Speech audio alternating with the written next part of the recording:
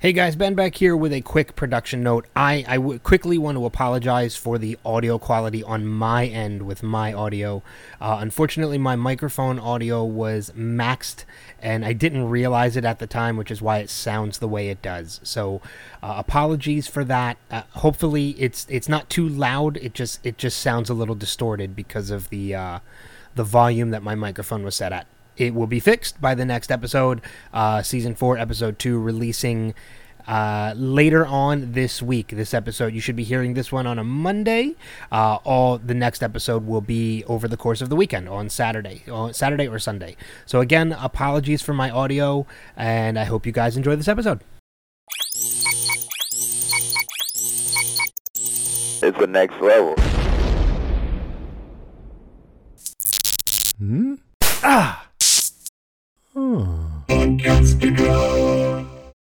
No one's going anywhere with you, John.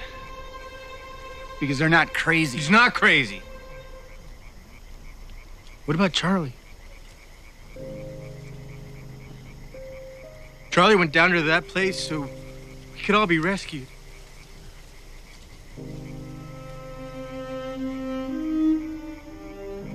Whatever he did down there, it worked. But then something must have happened. Must have heard something before he...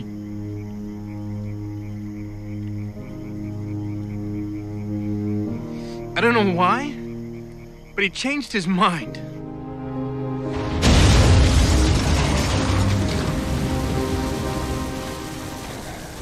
Because the last thing he did was to warn us that the people in that boat are not who they said they were.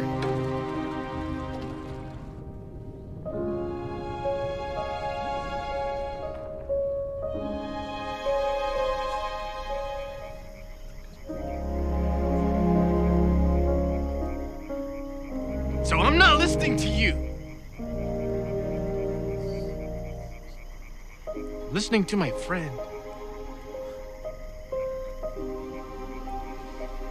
Listening to Charlie.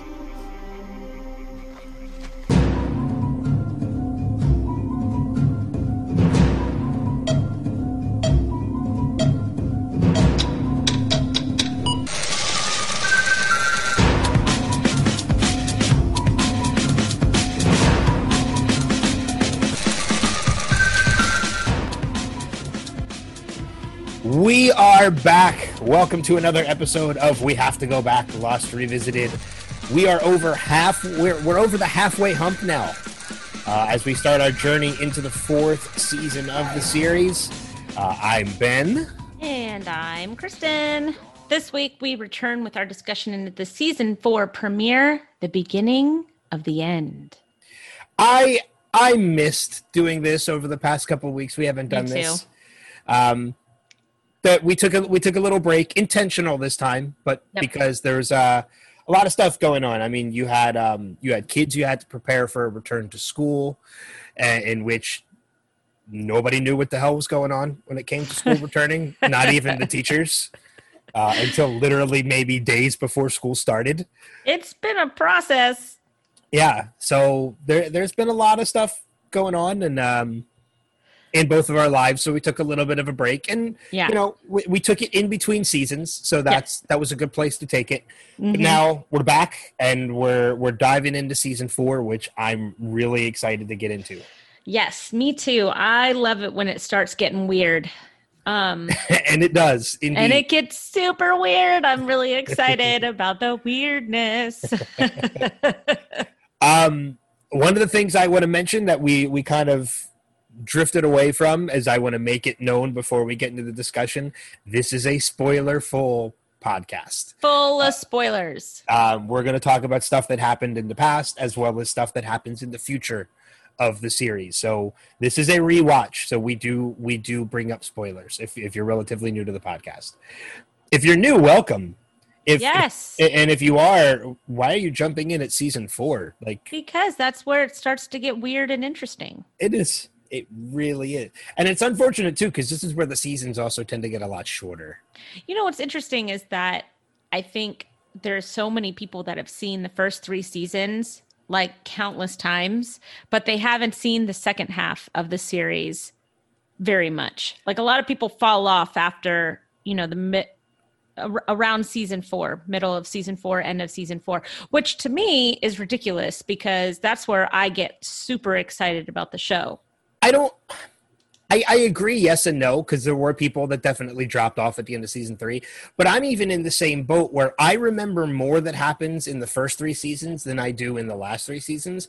But I also think I can kind of chalk that up to the fact that while there's a lot of things that happen in season 3, they're not nearly as complicated as seasons 4 through 6.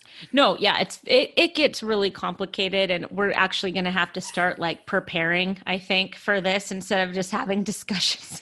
Instead, I think the days of winging the episodes, which Yeah. we've been doing for like the past season, Yeah. are gone. Like we're well, back to yeah. taking notes. I know, because you're like, I've come to all these conclusions. I'm like, uh-oh. I have not come to conclusions. I've watched the episode twice, and that's about it. Look, you guys are just going to have to bear with me until I understand how the second half of 2020 is going to go. 2020 and we're having some relationship issues right now. Look, I'll put it this way. I'll put it to you the same way I've been putting it to a number of people. If 2020 was a drink, it would be colonoscopy prep. It would be. It's horrible. Does that mean that 2021 is going to leave us feeling lighter and take out all the polyps? Here's the it's going to flush your system out completely.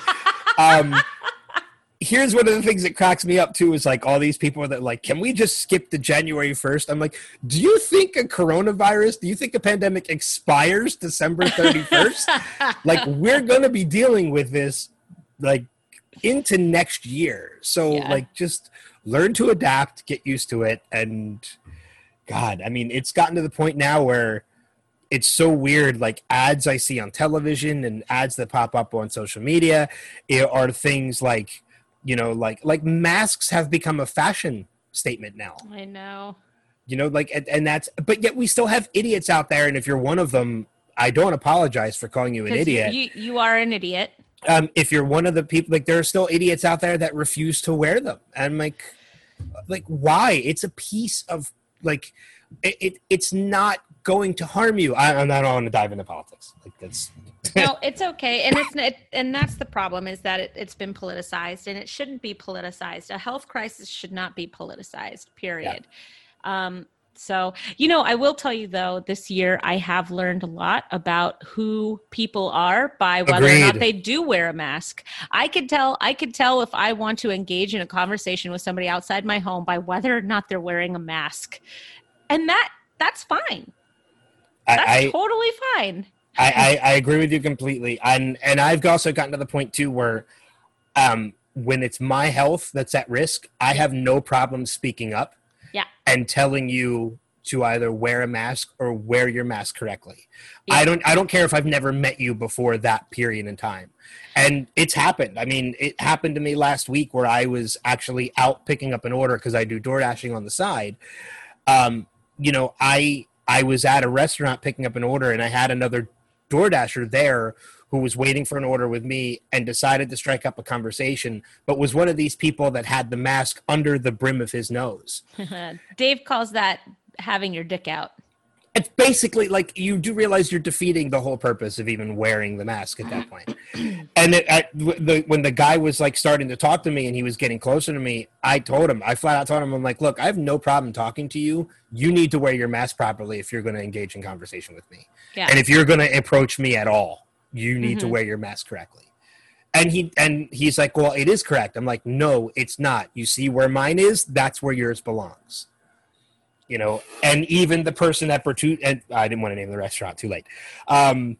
Even the person at the restaurant like looked at him and said, yes, you need to put your mask on correctly, or you need to wait for your order outside. Yeah. Well, somebody told me that there's a really nice way to say it so that you don't sound like, a jerk. And that's just if you see somebody with their nose kind of hanging out the top of their mask, is you say, oh, excuse me, I think that your mask slipped down a little bit. I don't know if you knew that. And that way you're not being a jerk about it. You're not being confrontational. You're appearing to look helpful while inside screaming into your head, you and I both know you've decided to wear it this way, and I'm calling attention to it. But oh no, I have no problem calling attention to it. Like that's how I live in a small town where if you're not kind, people hear about it. Oh, I live outside of Philadelphia where people are mean even when there's not a pandemic. That's true. So well, I never leave my house anymore because I'm just tired of everybody in this town. I can't say people are mean. I love Philly. I can't. I love Philly. I love this town. You know how much I love Philly. Yeah. But hey, let's talk about Lost. Yeah, let's do that. So I want to start with this. I know I'm going to let you start us off with the discussion of the episode. But when you brought up the whole I've come to revelations, like I said, yeah. I don't want it to make it seem like I've come to these big realizations that we've never talked about before.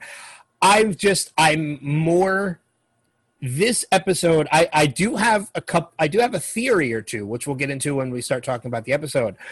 But I just want to say, we've talked about this over the course of season 3. This episode, more so than any other episode. I mean, and we've had episodes that have talked about that, that are focusing on particular characters, like flashbacks, and now we're into flash forwards. They're character-specific episodes. And they're always like, well, yes, like that was a great Jack episode or that was a great Sawyer episode. This episode, more so than any other episode, has convinced me thoroughly that, one, I've never been more convinced that Hurley is the true leader of this group. And I've also come to the foregone conclusion, and I didn't think this, I knew he was in my top. Hurley is my favorite character in the series. Oh, that's great. I've watched like Sawyer episodes, and by the end of the episode, I'm like, yes, I love Sawyer. He definitely rates at one of my favorite characters. This episode, Hurley has become my favorite character in this. What is it about the episode that makes you feel that way? He is, and we'll dive into this a little deeper, but like he's one. There is so much inner strength yet turmoil at the same time with Hurley. There's so many moments in this episode where you can tell like he is fighting through the pain purely to prove that he is stronger than everybody thinks he is. And I love that about his character. And even during a time where he is obviously in emotional pain, he is still stepping up to get things moving. And he's still stepping up to take steps forward when everybody else is standing still. And that is what really drives me to believe, more so than any other time, he is the true leader of this group. Not Jack, not Locke, not Ben. Hurley is, and we've hinted at this for a while now. Definitely not Jack. I mean, I was really disappointed in Jack's character this opening. And, it wasn't because of the island. It was because of the way that he was so dishonest with Hurley during that horse game. He was in the neighborhood. It wasn't that he was in the neighborhood. He wanted to make sure that Hurley wasn't going to say anything. He probably hasn't seen Hurley since it all happened. He didn't know where he was. He probably doesn't know where anybody is except for Kate. And, that's really disappointing because it's like you spend all this time with somebody. You get off the island, you go through some pretty intense experiences, and then you just let everybody fend for themselves until it might affect Jack as a person or his life or reputation or whatever he has decided needs to happen. And he goes to just like micromanage that incident. For lack of a better word. Jack's visit to Hurley was absolutely in Jack's best interest and not Hurley's. But it's just such a bummer because it's like what it does to me is it shows like kind of the true nature of Jack's personality and his character. And it's disappointing because I want him to just rise to the occasion. I want him to be, we know that he is capable of being an amazing character, a positive character, a hero. I mean, he has done some pretty heroic things. He got people off the island. Whether or not we knew in hindsight that it was a terrible decision, he still did it, you know? Yeah, I mean, and you look at when you compare situations, when you look at, you know, the fact that they actually got off the island and everybody's keeping silent about what happened, you know, and Hurley's telling him, like, it wants us to come back. It, I'm pretty sure, means the island wants us to come back. And at that point, you know, obviously we see a very different Jack at the end of the season 3 finale, where Jack is the one saying, yes, we have to go back. You know, in this moment, Hurley is the one saying, you know, it wants us to come back, and Jack is the one saying, we're never going back. Compare that situation to the submarine. When Jack was fully planning on using the sub to get off the island to bring help to the island to get everybody else rescued. What has changed in these situations in that if Jack got off the first time, he was willing to send help, but now that he's actually off the island, he wants to stay silent and never return for everybody else who's still there. Yeah. Well, and we come to find out why that is. We come to find out, you know, I think it's the finale of this season, why they have decided to keep quiet, which is fine. All I'm saying is that Hurley was in trouble. Hurley's landed himself in a mental institution, and Jack came to make sure that he wasn't so crazy that he was going to spoil a secret. He wasn't going there to find out if Hurley was okay. He wasn't going there as a friend. He was going there as damage control. And and that's just that's not great. I mean, and the proof positive of that to anybody out there who might claim otherwise, that like, no, Jack really did care about Hurley. I absolutely do believe that Jack cared about Hurley. Yes. But in that situation, the proof a positive that Jack was there for his own well-being and not Hurley's is the fact that once that discussion was over about whether or not they're going to go back to the island, Jack left. Yeah. If he really cared about Hurley's well-being in that moment, he would have been like, okay, let's not talk about this. Seriously, how are you? Or let's finish the game. Yeah, exactly. Yeah, the fact that that Jack just says like, nah, you know what, you win. I got to go. Like, oh, you just made your point clear that why you were there. And it was purely just to make sure Hurley's not talking. Right. And it didn't sit with me very well. So, you know, I know that Jack does a lot of really great things, especially in this second half of the series. You know, he really steps up and he becomes, you know, kind of a better version of Jack, but it's just not a great start. Well, I mean, you know, while we're on the topic of Jack, I mean, there's obviously a couple things that we can talk about. Sure. Since we're already on that. You know, there's a different side of Jack we're seeing while we're on the island this time around. I mean, yes. Obviously we know he is content to get the survivors back to the beach so that they can get rescued. And there's that moment with Locke, and I literally have it written as a note, Jack pulls the trigger. Jack was absolutely 100% willing to kill Locke in that moment. Locke was even rattled by that. Mm-hmm. Like, you know, when Locke turns to Jack and says, you won't kill me, and you hear that click. No, Jack was ready and willing. Like, he was at a point where he did not care. He was going to kill John Locke. He had every intent to do it. Yeah. Because Jack didn't know that gun wasn't loaded. You know, Jack is very interesting in these island scenes too, because not only that, you know, he refused to listen to Kate about the possibility of a dummy trail, which also I don't think is very in line with his character. Although, you know, he kisses Juliet, and then he tells Kate that he loves her, and then he doesn't trust her with the dummy trail. And, you know, like, he's all over the place. It's like Jack doesn't know what to do, so he's just throwing up anything that he feels might stick to the wall at this point. Yeah. I don't know what else to say about Jack and his decision-making process in the last, in these island moments, these island scenes. I mean, we obviously know that, you know, I will say one of the things I do like about the dynamics that they've set up with Jack, both on the island and in the flash forwards, they're two completely different Jacks. You know, Jack is set on the island to get everybody off. He's willing to kill to do it. And then there's the Jack in the flash forwards that, you know, like you said, wants to keep silent, doesn't want people to find out about what happened. I like the setup with that because the writers do a good job of letting the viewer know, if you've seen this for the first time, what the hell happens between then and now to cause this change in Jack.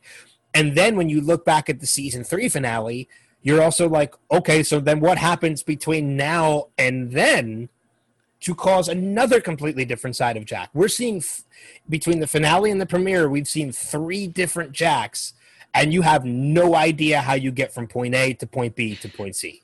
So it's kind of like, and excuse me for bringing current events into this, but it's kind of like in January, you've got January Jack, where he's determined to have a really great year. And this is how we're going to do it. And these are all my New Year's resolutions, and we're all coming together. And then you've got Jack from the season premiere in the flash forward, where it's the very beginning of a quarantine and you're starting to drink in the morning a little bit. And you're thinking you have a little bit of control over the whole situation. And then you have season finale flash forward Jack with the big beard and the glassy eyes. And that's today. Somebody get me out of this fucking life. and that is the Jack of today. That's a good analogy, though, because that's pretty accurate. So I guess you could say we're, you know, how do we get from January Jack to COVID Jack, right? Yeah. Oh, God, COVID Jack. I love that.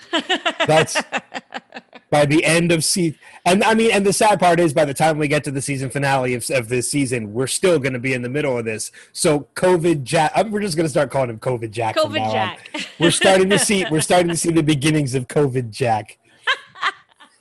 I love it. Let's take it back to the beginning, because obviously the way the premiere starts is we see exploding mangoes, and it leads us into a car chase, which, you know, at this point it's been revealed to us at the season 3 finale there are flash forwards. We're only meant to assume, yes, this is probably a flash forward, but whose flash forward is it? And we see the Camaro go crashing through. With the car chase, go crashing through the mangoes, and it's revealed that Hurley is the one behind the wheel, and he's screaming the words, "I'm one of the Oceanic Six," and we have our first introduction to the Oceanic Six, which is going to become a slow reveal over the course of this season, because at this point we only know 3, and we're meant to kind of put into, like, in our own thought process, who were the other 3? Because at this point, we have Hurley, we have Jack, we have Kate. Right. Yeah.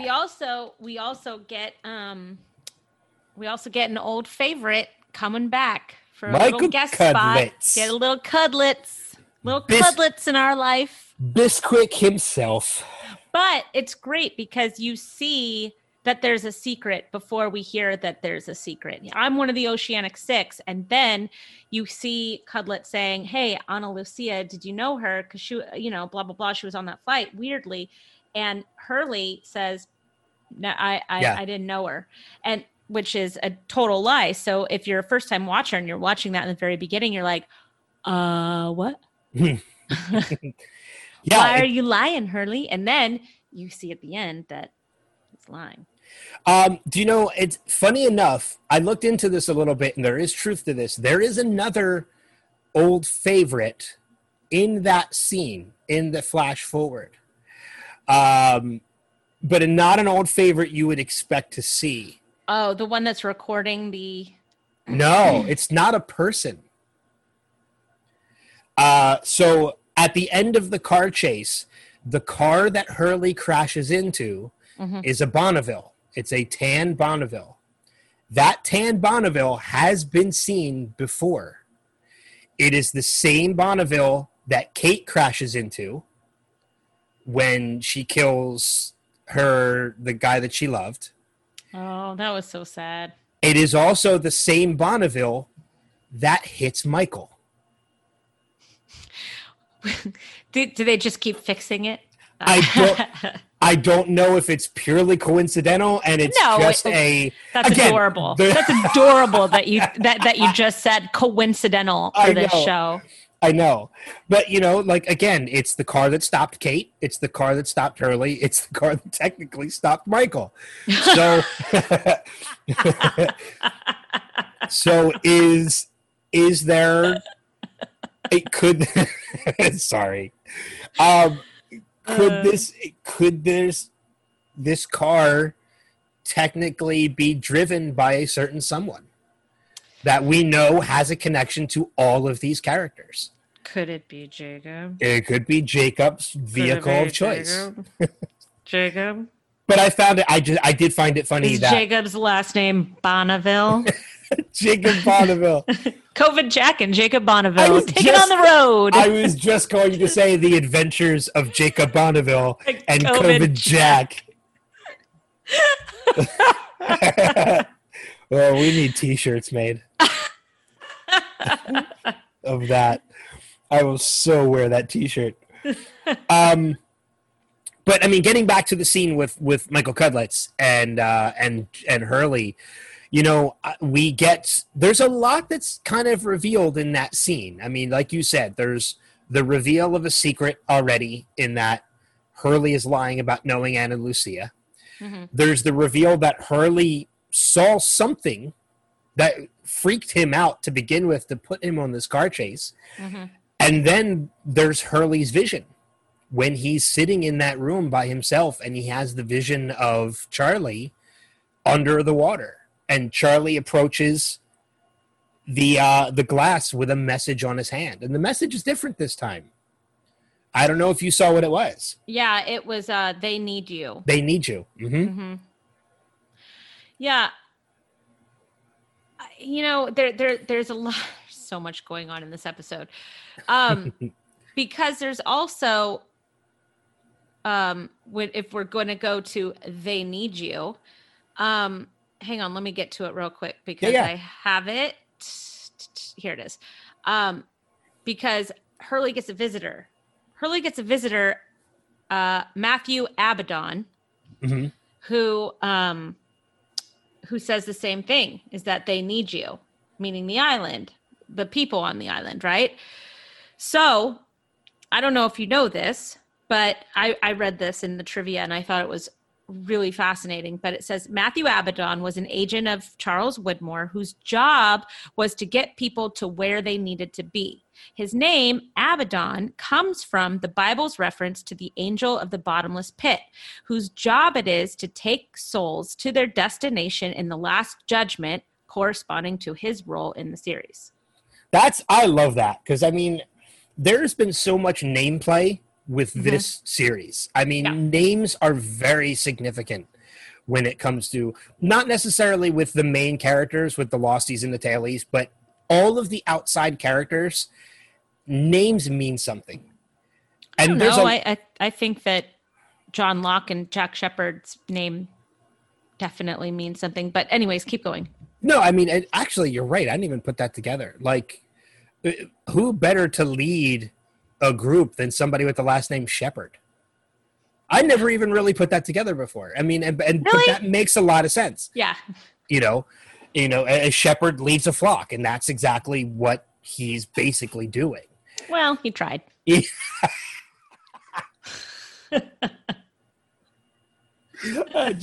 so nonchalant way of saying that. Well, he tried.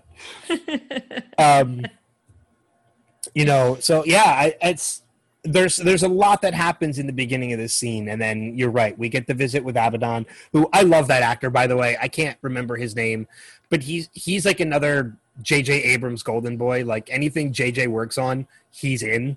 Yeah, he's really good. I love it that he always seems to be standing very rigidly and his chin is always down, almost like somebody put a stick against his spine and mm-hmm. it goes all the way up past his head. Like I've never seen him do anything except stand very rigid with his neck rigid and his chin down, just like this. Yeah, he was in another great J.J. Abrams series called Fringe. Yeah. which if you've never seen before is worth checking out. Lance Reddick, that's the name of the actor. Yeah, but he's been in a whole bunch of stuff. Oh yeah, you've seen his face before. He's highly recognizable. He's one of those actors where you're like, I know him. I like him. Yep. What's he gonna do? Yeah, he's in the John Wick movies. That's it. I'm like, he's in something huge right now. He's the head of the hotel. Concierge. Yep, he's the concierge of the hotel. No. The head of the hotel is Ian McShane. You're right. Yeah. He's the Get it straight, Ben. He is the hotel manager. Yeah. Yes. I am the manager, B. Sorry. Little half-baked reference for all of you. Yeah, I haven't seen that movie in a while. So let's go back to the island. Let's go back to the present time of this. And I want to kick off conversations about that with another Golden Rose moment, which we've been getting quite a few of them lately. And this time it's a bounce chicka bounce out moment when she's talking about Charlie's returning, and when she says to Claire, so you better be sure to treat him real good when he gets back. Rose? Yeah. Like, in other words, Claire, you better put out when he gets back. Yeah. And put out unselfishly. Yes, exactly. And I love those Golden Rose moments, because they've been so many of them lately, and they're just fun. They're just fun when we get them. I love her. I love that actress too, but I do love Rose. You better treat him real good. Yep. And the look on her face when she's saying it, she's got like that side eye with the head up as she's saying it. Like, yeah, you know what I'm talking about. We all know, all of us here. I want to bring up, this is one of my, not necessarily a theory, but I want to know what you think about this. I disagree. Okay, that's fine. Okay. Then we're done. We don't even need to bring it up. Perfect. There's that moment with Hurley and Bernard that kind of kicks off the cannonball, which is a very happy, heartfelt moment, and unfortunately one of the last that we get, not just in this episode, but I think for a while. I kind of looked at that scene a little different this time, because there's that great moment where Hurley does run and jump off the rocks and does the cannonball. Could that almost be looked at like a reverse baptism of Hurley? Like when somebody, obviously when you baptize someone, you're washing away of their sins. But it also, a baptism kind of technically marks a change for someone. Could this almost, in essence, this cannonball be a baptism of a sense? Maybe. I mean, it could be just a definite moment that the writers want you to know that we're going to see a shift in Hurley now. Yeah. I don't know if it means anything in that moment for Hurley. I mean, other than the fact that his best friend on the island he's about to get news that his best friend on the island has died. And then he, kind of goes into a darker tone, and he goes and he starts making decisions, and he's very less go with the flow, but that isn't because of the cannonball. It's because of the news that he gets, right? Mm-hmm. But I think that the cannonball could be, to your point, the way that the writers have kind of put into your head, okay, we're going to change Hurley now. Yeah. So maybe it was like a writer's trick. This cannonball is marking a change of direction, right, for Hurley. Right.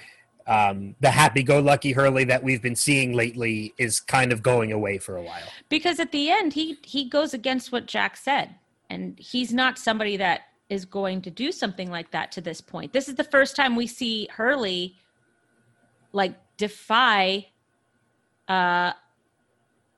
openly defy another person. I mean, he's not just leadership, but just another person. He's the guy that gets everybody to do stuff, and he smooths over, fights. He's like the middle child, the peacemaker, he's just like, how do we all get to the point where we're all listening to music and laughing by the campfire at the end of the episode? Yeah. Can I tell you that's one of my favorite moments of this entire episode too? The cannonball? No, not the cannonball. Oh. The part with Hurley at the end when he defies. Says, I'm going to listen to my friend. Yeah, I'm going to listen to Charlie. Like I think that was the moment that solidified for me. Like I have no doubts now that Hurley is the true leader of this group. Everybody should have gone with Hurley in that moment, because he made such a good point. He said Charlie risked his life to go down there to save us, and in the last moments of his life, he chose to tell us that these people were not who they were. That's what he did with the last moments of his life. Like, let's not have that just be ignored. Yep. Oh, you know what I mean? If I was one of those people, the moment I heard Hurley say that, my ass would have been behind the line with Hurley. Yep, I would not have gone with Jack. You couldn't have paid me to go with Jack, because that's one of the best points I've ever seen. We are coming into a pretty bad storm right now, so if I lose internet, I apologize. Okay, that's fine. Okay. But yeah, it's one of those moments where, we could talk about that scene now while that we're already in it. It's one of those times that, like, when Hurley says that, nobody has a rebuttal. Jack is silent. Locke is silent. Everybody is silent. Of course, Locke is silent. He's getting his way. He's got the most likable guy on the island on his side for the first time ever. He's like, you know what? I'm gonna let this ride out. But yeah, it's one of those moments where it's just like, okay, like nobody has anything to say because there's nothing to say after that. Right. The point is made. Right. It's either you trust in Charlie or you don't. Right. And going on that, piggybacking off of that too, when Desmond comes back at the beginning of the episode and tells everybody the news about Charlie, it speaks volumes about Charlie's character in that when the news is given that Charlie didn't make it, everybody is sad. Desmond has nothing to say. Sawyer looks away because he's distraught over it. Sayid is distraught over it.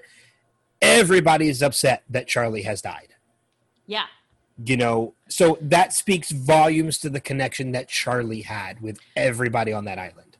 Well, everybody watched Charlie also kick heroin, start a family, be somebody who was just kind of always there and always friendly. And it was kind of like watching, your lost sibling come back and make something better of himself and of other people. So you don't want to see those people go away. You don't want to believe that anything bad can happen once you clean up your life to the point that Charlie did. Yeah. Yeah, it's very similar to, to finding out that somebody kicked an addiction of some kind, but in the end, that addiction still gets them in the end, because of complications or something like that. Like, you want to believe, like, okay, like, this person kicked this addiction. And I bring up, I bring this up because I heard this story on another podcast about Chris Farley and how Chris Farley got clean towards the end of his life, but it was complications from the drugs and everything that he did that still ended his life. Yeah. At the risk of being way too personal right now, that is how my sister passed. Is she had an addiction. She came over the addiction. She got sober. She got pregnant. The complications from that addiction earlier compromised her body and ultimately was the reason why she passed. So I've seen it happen. It's horrifying when it happens. So, Charlie's death always hits a little differently because of that. But that's why people are just so upset. To your point, Charlie made an impression on everybody because of what they got to see Charlie accomplish in the short time that he was on the island, which is fantastic.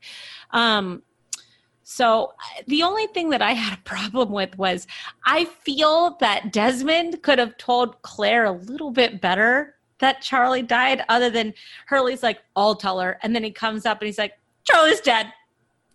Oh, you mean Hurley could have told Claire? Yeah. You said Desmond, yeah. Oh, sorry. I do feel like Desmond could have at least said it a little smoother. Oh, okay. I get what you're saying now. Okay. Like he could have been like, so I have to tell you something, blah, blah, blah. It's just Hurley comes up, he's dead. He's dead. I mean, and I get it. Like Hurley has been holding this in this entire time.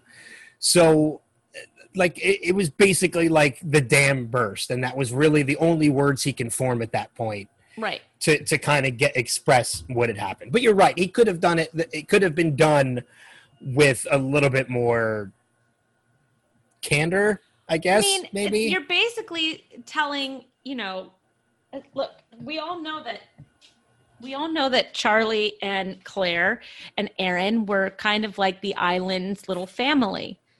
So you're going up and you're about to tell, part of that little family unit that a main part of their family unit is gone. Yeah. And it was just such a weird way to say it. Other than that, it was gut-wrenching, Well, here's the thing too, like in watching this episode, I watched this episode twice just as you did.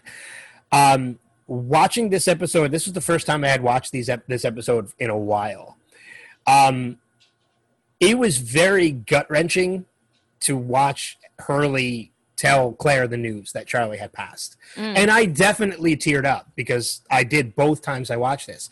However, it is not the first moment I teared up in this episode. Oh no. The moment when, of all people, Sawyer comes to talk to Hurley and to make sure that he's okay. Yeah. Like Sawyer knows he just got the word, he just got the news that his best friend on that island is gone. Yep. And Sawyer is the one that comes to him to make sure he's okay. To see Hurley try as hard as he is to keep it all inside, not only that, but to show that he's not weak, that he can keep up with the group. That, it's given me chills again just thinking about it while we're talking about it. That inner struggle with Hurley, oh my God, I started tearing up. It's unbelievable, the strength, the inner strength that Hurley is. He may not be a physical force on that island, but emotionally and mentally, he is one of the strongest people on that island. Mm-hmm. Yeah. Yeah. I could agree with that. I mean, Hurley, just like everybody else on the island, has a lot of demons that he's constantly working through. And, one of those demons is that he sees things. And when he's on the island, he sees things that he can, walk up to and look through the door. Which is, I guess, the next thing we really need to talk about, because there is a major... You like that, how I segued that? As a nice segue. I enjoy Thank it. you. Thank you very much. There are a number of things that we kind of need to discuss in those next moments, because I have a theory for one. But there are also a couple things that I think have been revealed in this moment. Obviously, we're talking about the fact that Hurley gets lost and he finds the cabin. And when looking in the cabin, we know who's sitting in that chair. It's Christian Shepherd. Is it? It is. And there's a very there's a very big indication of this that I didn't really pick up on before. I mean, you can see the silhouette looks a lot like Christian Shepherd. Yeah, no, it's Christian Shepherd, but is it Christian Shepherd? Well, that's okay. That's what you mean by the is it. Because there's also the white tennis shoes, which are a big indication this is Christian Shepherd. And it's very obviously the actor who plays Christian Shepherd sitting in the chair as well. But you're right. Is it actually Christian Shepherd, or is it Jacob, or is it somebody else? It's Jacob. The question now becomes, when the person pops up and we see that eye, whose eye is it? And I have the answer. Do it. It's John Locke. Yeah. because it looks like John Locke. That's for and sure. it's his signature blue eye. Yeah. It's John Locke. Yeah. John Locke is in that cabin and has been in that cabin. It's where he's been hiding. But this brings me to my theory. That gives me like chills kind of all over. Like that's like real creepy. Yeah. But that brings me to my theory. And I want to see what you think about this. And if you think differently, please tell me. Okay. The way this scene plays out is that, and the way we've been meant to believe so far, is that this cabin disappears and reappears in different places. Mm-hmm. And Hurley gets lost and this cabin appears and Hurley stumbles upon it. What if it's not the cabin that disappears? What if it was Hurley that disappeared and reappeared somewhere else? Because he literally just moments before that was with Sawyer and then suddenly gets lost and nobody can hear him. Is it really that plausible that they got so far ahead in that short a period of time that nobody can hear Hurley's voice? What if Hurley is the one that disappeared and reappeared somewhere else? Okay. Well, then when he turns around, the cabin's right behind him again. So he reappeared where the cabin is. What if it's not the cabin that moves, it's the people that discover it? I don't know. Here, I can see how that could come to your mind. But at the same time, this island has messed with everybody's mind in one way or another. You got Jack chasing Christian Shepherd through the woods. You've got, Hurley chasing Dave. Well, you can also say, Boone was running through the jungle because he heard Shannon asking, yelling for help. Locke has lost his the feeling in his legs and regained it and lost it and regained it. And then he got shot in the stomach and left for dead. And he still managed to show up in a cabin. Again, like.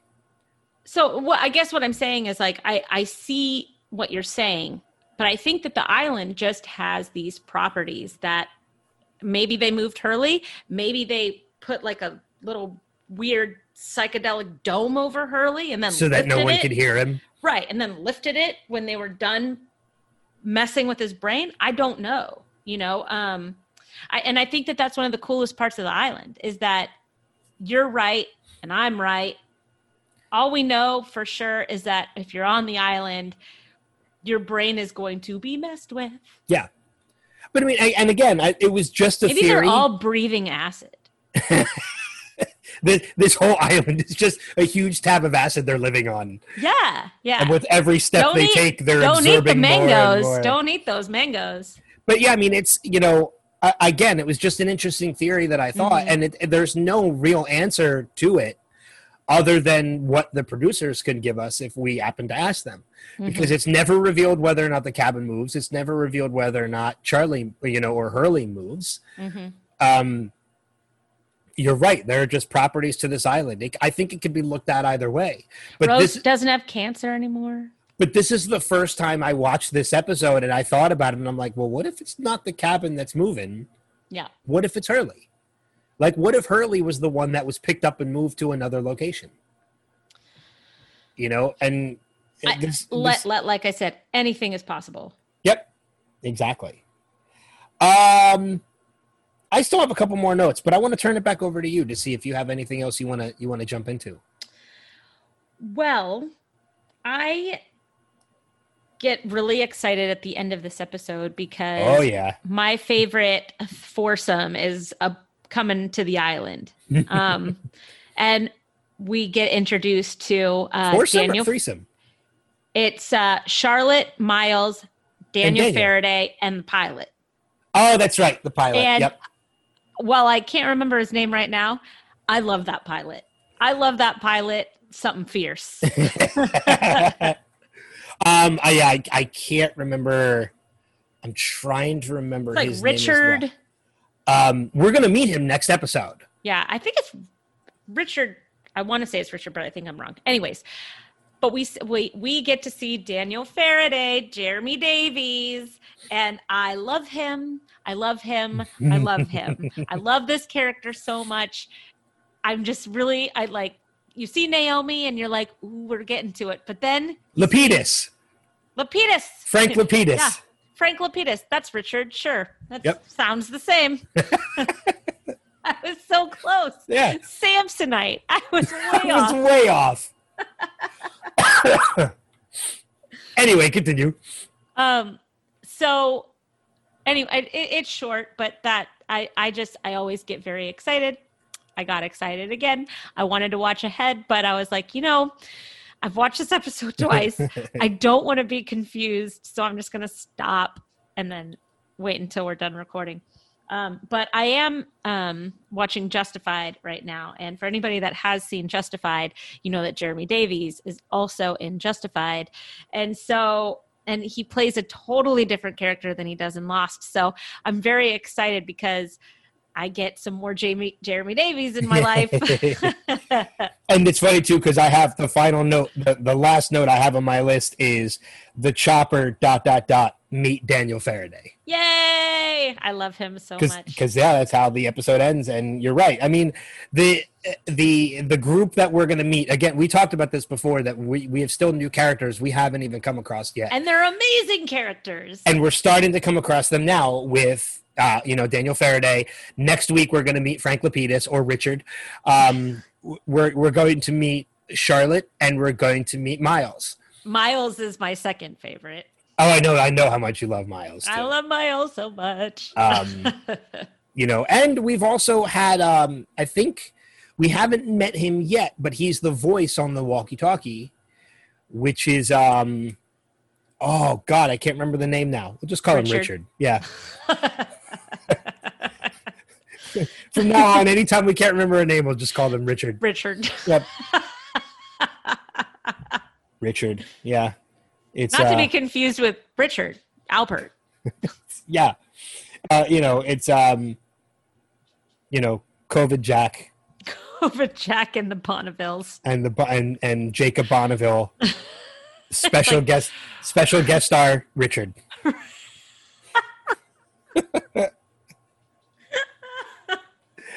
I think one of the other, and I only have a few notes left. One of the things we obviously, weird recording. It has, but I love it. I love when our recordings go off the wall like this. Obviously, we have to talk about Naomi in this episode because Naomi dies. She wasn't dead before. She is dead now. But it's an important note that she does indeed cover for the fact that she had a machete thrown into her back.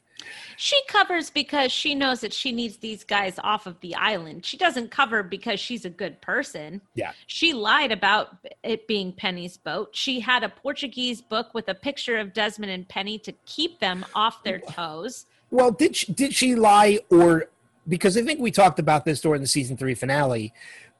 I think she knew who Desmond was. She knew who Desmond was, but did she know ultimately that everybody that she came across was going to die? Or that was the intent, was that they were going to die? She might have just been doing a job. Yeah, but that she was hired to do. Right. But so what I'm saying is that she wasn't covering for Kate and Jack and all of them. She was completing her job and completing her mission. That's true. That's true. Kate took it as something different. Yeah. So I have, let's see, there's one, I have basically 3 more points to make about this episode, but I'll turn it back to you to see if you have anything else. No, Jeremy Davies was it. Okay. That was the last of yours. Okay. Yeah. So Jeremy Bearby. One of the things we didn't talk about, obviously, is Hurley's vision of Charlie. He's standing outside. He's sitting outside the mental institution, and it's another patient that points Charlie out to him. So that's crazy. So was that other patient, was he real? I think that other patient was real. I think this was a manifestation of Charlie that was not in Hurley's head. I think just like Jacob, because he was able to slap him. Yeah, he was physically able to come in contact with Charlie. Well, so it's kind Charlie was able to physically contact Hurley. So it's like Jacob is using Charlie the way that he's used Christian Shepherd in the past. Very cool. Well, I don't know. I think the manifestations of Dave and of Christian Shepherd were the work of the Man in Black, who we have yet to meet. I think the manifestation of Charlie was the work of Jacob. Okay, so then you're saying that in the cabin, it's not Jacob, it's the Man in Black. Yes. Okay. Because I think it's the Man in Black who's been pulling the strings with Ben to make him believe he is Jacob. And Locke being in the cabin is kind of like foreshadowing for Locke eventually becoming the Man in Black. Well, the manifestation of the Man in Black becoming the manifestation right. of John Locke. Yes. That's what I meant. Yep. You get it. Oh yeah, I think a lot of what we've seen so far and what we're going to see is all the work of the Man in Black being the puppet master. So it's like a lot of groundwork that if you're a first time watcher, you don't know what's happening. All you know is that there's something crazy going on, but it's kind of like the laying the setup of the pieces of what we are about to go into, which is 3 seasons of the Man in Black versus Jacob. Yeah. I mean, we're going to find out later once we're introduced to the character of Jacob that Jacob has played a part in all of these characters' lives from the beginning, from their childhoods. And we see that. We do. And I think Jacob was setting up the groundwork. He was setting up his pieces on the chessboard to combat the Man in Black's chess pieces. Right. And now that things have kind of gone awry and these chess pieces have left the board, this is Jacob's way of saying, I need to get my pieces back on the board. Right. So the manifestation of Charlie to Hurley was Jacob's doing, not the Man in Black's. Yeah. That's my theory anyway. That's a great theory. I buy it 100%. So, I mean, and who's to say this isn't even really a manifestation? Who's to say this really isn't Charlie? I mean, because he has the memories of Charlie.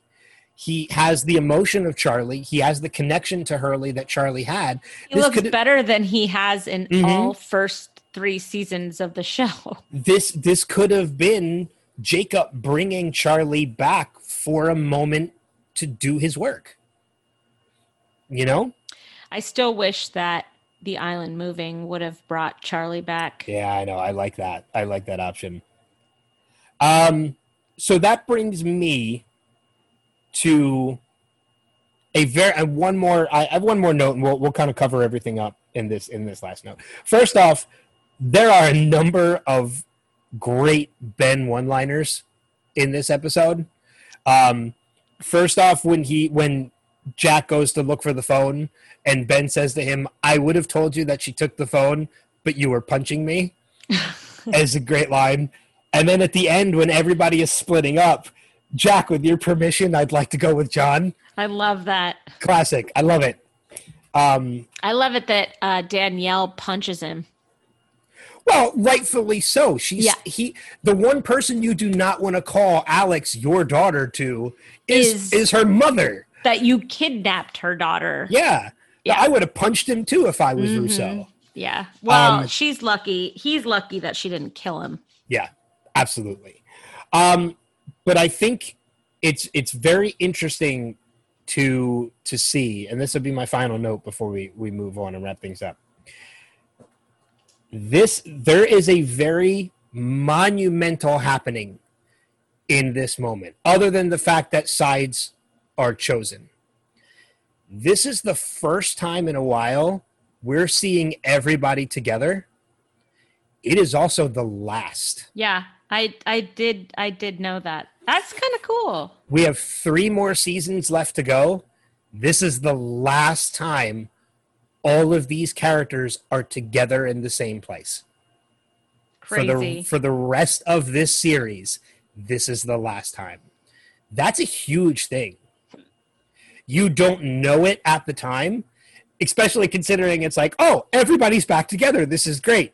Nope, well, 2 minutes later, we've split and everybody's going different directions. I would say the series finale, everybody's together again. Okay, that's accurate. Yeah, the finale is... even still, though, because Ben's not with them. Yeah, he is. He's outside. He still comes in. No, he doesn't. Ben never goes in the church.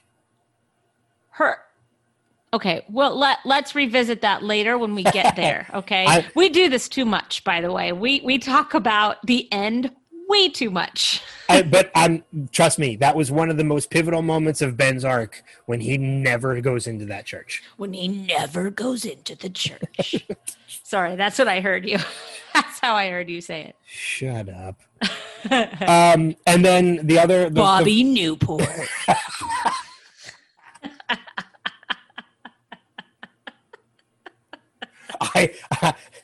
That is another show I have been watching way too much of during the quarantine. Is Parks and Rec. Bobby Newport. Okay, Jerry, that's enough. We got it. That is a great episode too, when they're trying to make the negative ad against Bobby Newport. I love it. Yeah. So I mean, and then once sides are chosen, the rain falls. And we've talked about that before, that the rain is very forthcoming in that it signifies huge happenings are about to happen. Strange things are afoot at the Circle K. Don't worry, I'm going to put every reference that I possibly can into this one episode that we're recording. That's fine. Bring it on. I'm all for it. Oh, it's already been brought. See? I did it again. Thank you. I'm on fire today. But yeah, that's all the notes I have for this episode. It's a great kickoff to season 4. Yeah, it's a great premiere. It really is. I mean, it's pouring down rain here today where I live, so I will be watching the next episode as soon as we're done here. So yes, I think that's going to wrap it up for the breakdown of the episode. If you guys have anything else that you want to add to it, or you want to give us thoughts on your opinion of the episode, anything we missed, please let us know. And obviously feedback on future episodes as well. There are multiple ways you can do that. First, we're on Facebook at facebook.com/Lost Revisited. We are on Twitter. Ugh. We are on Twitter at Lost Revisit Pod, or we're on Instagram at Lost Revisited Pod. You can email us at lostrevisitedpod@gmail.com. And if you want to leave us a message, you can do so by recording it and sending it to us by email. Yes, indeed. Which brings us to our feedback. We actually have two pieces of feedback for this week. I can't wait to see how Des yells at us this week. Let's start with that one then. Okay. We'll start with Dez's voicemail. Here we go. Hey guys, seems about forever since I called in. This episode, the beginning and the end, really enjoyed it. It's a really strong start for a season. Focused mainly on 2 characters. We've got Hurley, who gets put through the ringer for pretty much the entire episode. Every time he gets a little bit of sunshine, bad news follows. And then Jack, who basically is wrong about pretty much everything in this episode. He's wrong about the people on the boat. He's wrong about whether or not they should follow 1 or 2 trails for Naomi. And I just keep thinking, he's wrong. Kristen's going to love it. And then at the end of the episode, I completely forgot where Hurley says that he was wrong. He shouldn't have gone with John. And now I can't for the life of me remember why he shouldn't have gone with John, but I'll look forward to seeing it. Something else about Jack, I guess he's not quite into the full alcoholic phase yet, because he sure didn't put very much vodka in that orange juice. Just like it was great seeing Michael Cudlitz again. All through the interrogation, I just kept waiting for him to say something like bitch nuts or ask about Bisquick. I don't know. I like my Cudlitz dirty. We also find out from Hurley that they're lying about something in the plane crash. We're just not really sure what it is and why. Oh, and one other thing I almost completely forgot to mention. Jack almost killing Locke. He seemed as shocked as anybody else that he actually did pull the trigger. Good thing there were no bullets. Oh, and if Kristen's going to call me out for not calling in, I just want to say I want to hear from Jillian and Gemma. I want them both calling in. I want to hear from them. I got to get going now. Got to get to bed before the dog and the cat start fighting. Talk to you guys later. Love you. You know what? I'm going to throw this out there. I like the idea of callers calling out other people to call in. I just love Des so much. I love it that he's like, all I could think about was Kristen's going to love this. True. You know what? I mean, we did attack Jack a little bit, but we didn't attack him nearly as much as we have in the past. Trying to be better about it. I've been accused of favoritism. I've been accused of a lot of things. I'm trying to be better about it. But I think that my feelings on Jack are well established on this podcast. It's accurate. It's very, very accurate. I do like it that Des is like, he didn't put a lot of vodka in there. I think that, that's beginning of COVID, Jack. Yeah, exactly. I mean, but here's the other thing too, though. You don't go full COVID. You're doing surgical consults. There should be no vodka in that orange juice. Very little is still too much. Like, we're already starting to see a downfall of Jack. I'm thinking about growing a beard. We know where this is going. And Hurley's like, no, dude, you'd look horrible with a beard. He does. Hurley was accurate. Which leaves us to our buddy Steve, who left us a voicemail as well. So let's check that out. Maybe I'll do another live voicemail as a nah. Okay, just finished watching it, took some notes, and I'm so glad I didn't miss the deadline. Hey, Ben and Kristen, this is Steve. This is for Season 4, Episode 1. And as I was watching it for this time, it occurred to me, when is the beginning of this episode as opposed to the end of Season 3? Is this a flashback and a flash forward? Anyway, I'm one of the Oceanic Six. That's such a great beginning. Saw Harold Perrineau's name in the credits, but we don't see him in this episode. Absolutely loved Rousseau hitting Ben when he calls Alex his daughter. That was great. I really like Rousseau. Got a bit of a tear when Hurley found out about Charlie, and he just had that moment of happiness and joy. We get to see Lance Riddick. He's I love him. Naomi, she lived quite a while after Locke threw that knife at her back and made it pretty far, switching the trails and doubling back. I remember, and I know this is spoiler full, so I do remember that the "Tell My Sister That I Love Her" is a distress single, I think. That's how the boat knows that she's in trouble. Were there two people in the cabin, or is Jacob just that fast? Teared up again when Hurley had to tell Claire about Charlie. I laughed every time Jack squeezed the trigger on that gun and it just clicked. John, there's nothing else you need to figure out. The barracks are the safest place to be. I don't understand. And absolutely love Rose. I'm not going anywhere with that man. We know that she's not leaving the island, but she's not going with Locke either. And then, of course, that ending with Hurley realizing that they're going to have to go back. Talk to you later.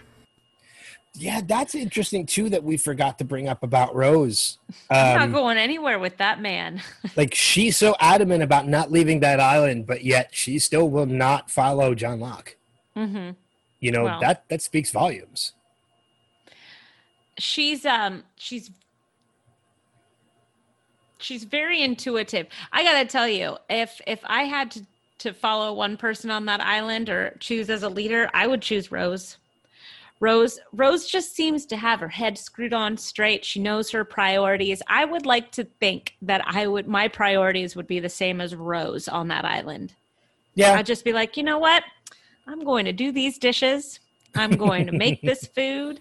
I'm going to love my husband. And I'm just going to just be very happy that I don't have cancer. Good for Rose, man. And you know what? I think Steve is absolutely right. I've completely forgot about that. I think "Tell My Sister That I Love Her" really was a distress signal, because I think we find that out next episode. I think that's the reason why Daniel Faraday came to the island, because he knew that Naomi was in distress. There was something wrong. So yeah, that's we're gonna find that out. Interesting. We're gonna find that out soon enough. I'm pretty sure he's right, and that was a distress signal. I love that. So I didn't even put that together. I thought that Naomi and Charlotte were somehow sisters. no, I don't. Yeah, I think Steve's right. I think that was a distress signal. So Awesome. but you guys have the way to leave us our feedback, to leave feedback for us, and we definitely encourage you to do that. So, next episode of the show is season 4, episode 2, Confirmed Dead, which again we're going to get the introduction of Frank Lapidus, and Richard. Yes, I don't know who is that a flash forward of. Do we know, or is that? It was shared. What? Okay, it is a shared. It's shared, yeah. Okay. Although I think it's more Hurley than Jack, because we only see Jack like watching Hurley and then coming and playing horse. Like we don't see just Jack. Just Jack. We don't see just Jack. Yeah, it's listed as the science team. So this is so Confirmed Dead is the flash forward in which we're going to see. Actually, I don't even think it's flash forwards. I think it's kind of like just like flashes to like I think it's flashbacks actually, if I remember correctly. Because I remember one of the scenes that we see is Frank Lapidus discovering that they found the plane at the bottom of the ocean. Oh, you mean the next episode? The next episode, yes. Yeah.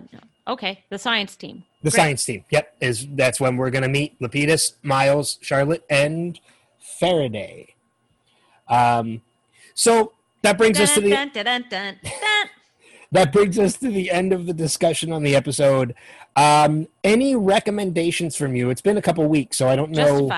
Justified. Oh, that's right. Justified. You brought that up already. Lots of Justified. Justified. I don't know what I have to recommend. I mean, I've been watching a lot of Parks and Rec, Brooklyn Nine-Nine, and The Office. I've checked out a number of documentaries lately that I really enjoyed. Class Action Park is one. It's about a amusement park in New Jersey called Action Park that a number of people were injured and even killed at. It is an amusement park that I actually went to when I was younger, and now knowing how bad that park was, I wonder how I survived. And it's a water park, not an amusement park. Water parks are really dangerous. People don't understand how dangerous water parks can be. This one was even worse. Trust me. One of the things you and I have not talked about since we started talking, there was a big happening that happened since the last time we spoke, and that was we lost somebody. Chadwick Boseman. We lost Chadwick Boseman, which is really, really sad and really bummed me out. So I guess I'm just going to make my recommendations to check out a couple of his movies that I highly recommend. Other than Black Panther. Check out Marshall, where he plays Thurgood Marshall. Check out Get On Up, where he plays James Brown. And check out 42, where he's Jackie Robinson. 42 is a fucking fantastic movie. He plays Frederick Douglass in a movie, too. That one I'm not aware of. Maybe it's Harriet. Maybe. I have to see what it is. But I just want to say that, this was a man who had colon cancer in 2016. Black Panther came out in 2018. And he had all those Marvel movies, all that physicality for these movies. I'm wondering how much of his treatment he set to the side to make these movies that he wanted to do. He went to the cancer ward and he cheered kids up while he himself had cancer, and he didn't tell anybody. He didn't publicize this. And then at the end of his life, he had to remove pictures from his Instagram because he was getting trolled for his weight loss. Mm-hmm. And he had to turn off comments on his Instagram because people are so mean. And I have to tell you, I mean, this is such a classic example of do not judge others unless you've walked a mile in their shoes. You know, Chadwick Boseman was a hero off the screen. He was Black Panther. He was an incredible actor. He was all those wonderful A-list type of celebrity things that we want in our celebrities and our actors. But he kept his own private personal life to himself for the benefit of others who are suffering. And that says everything about the man that he was, that I would ever need to know. And we lost a very positive light in this very dark year. Yeah. He never played Frederick Douglass. No? Okay. No. Yeah, I just looked through his IMDb and it's not listed anywhere. He never played that role. But you're right. It's a light that went out way too soon. And so my recommendation is just check out some of his past works if you haven't already, because they're phenomenal. And you're right, to play the roles that he played in Black Panther alone while going through the treatments and surgeries that he is just shows the strength that he had, not just as an actor, but as a person. And I mean, and even, you know, Kevin Feige, who's, you know, the head muckety muck at Marvel, you know, he did know that Chadwick was sick.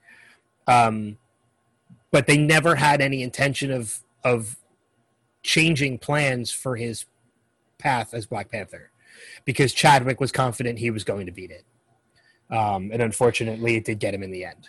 So my grandmother had colon cancer, and it's very, very painful, unbelievably painful. It's a very difficult path to cancer to have. So, you know, I just can't even believe. I still can't believe it. Like my husband and I talk about this, you know, a couple times a week. We're just like, how on earth did he do that? You know, and we told our kids about, you know, what he did. And, you know, because they're huge Marvel fans, and we all, you know, watched Black Panther last week as a little memorial to him in our own house. And, you know, they're understandably upset as well, but I told them, I said, you know, we're just like, but this guy was a hero. Like, to not tell anybody that you have this publicly and to continue to do positive work for your community. I just, my hat is off to him. Yeah. Yeah, absolutely. And then yesterday we lost Diana Rigg. Yeah. From Game of Thrones and, Lady Olenna. The Avengers, the old Avengers TV show. And, it's, you know, it's 2020 sucks. It really does. But we're getting through it. We're fighting through it, and that's all we can really do as people. Please vote. Register to vote. Oh, God, please vote. Register to vote. Yes, absolutely. With that being said, I think this is a good point to wrap up the episode. Yes, register to vote. Yes. Thank you for listening, as you guys always do. Thank you for sticking with us even through the breaks that we take. We appreciate you guys as an audience. We wouldn't have this podcast without you. But, again, next episode, Season 4, Episode 2, Confirmed Dead. Until that time, we will see you guys further on down that rabbit hole. Take care. Register to vote.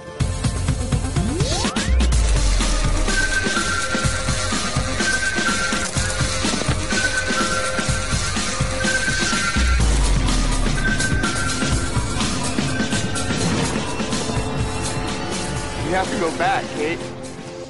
We have to go back!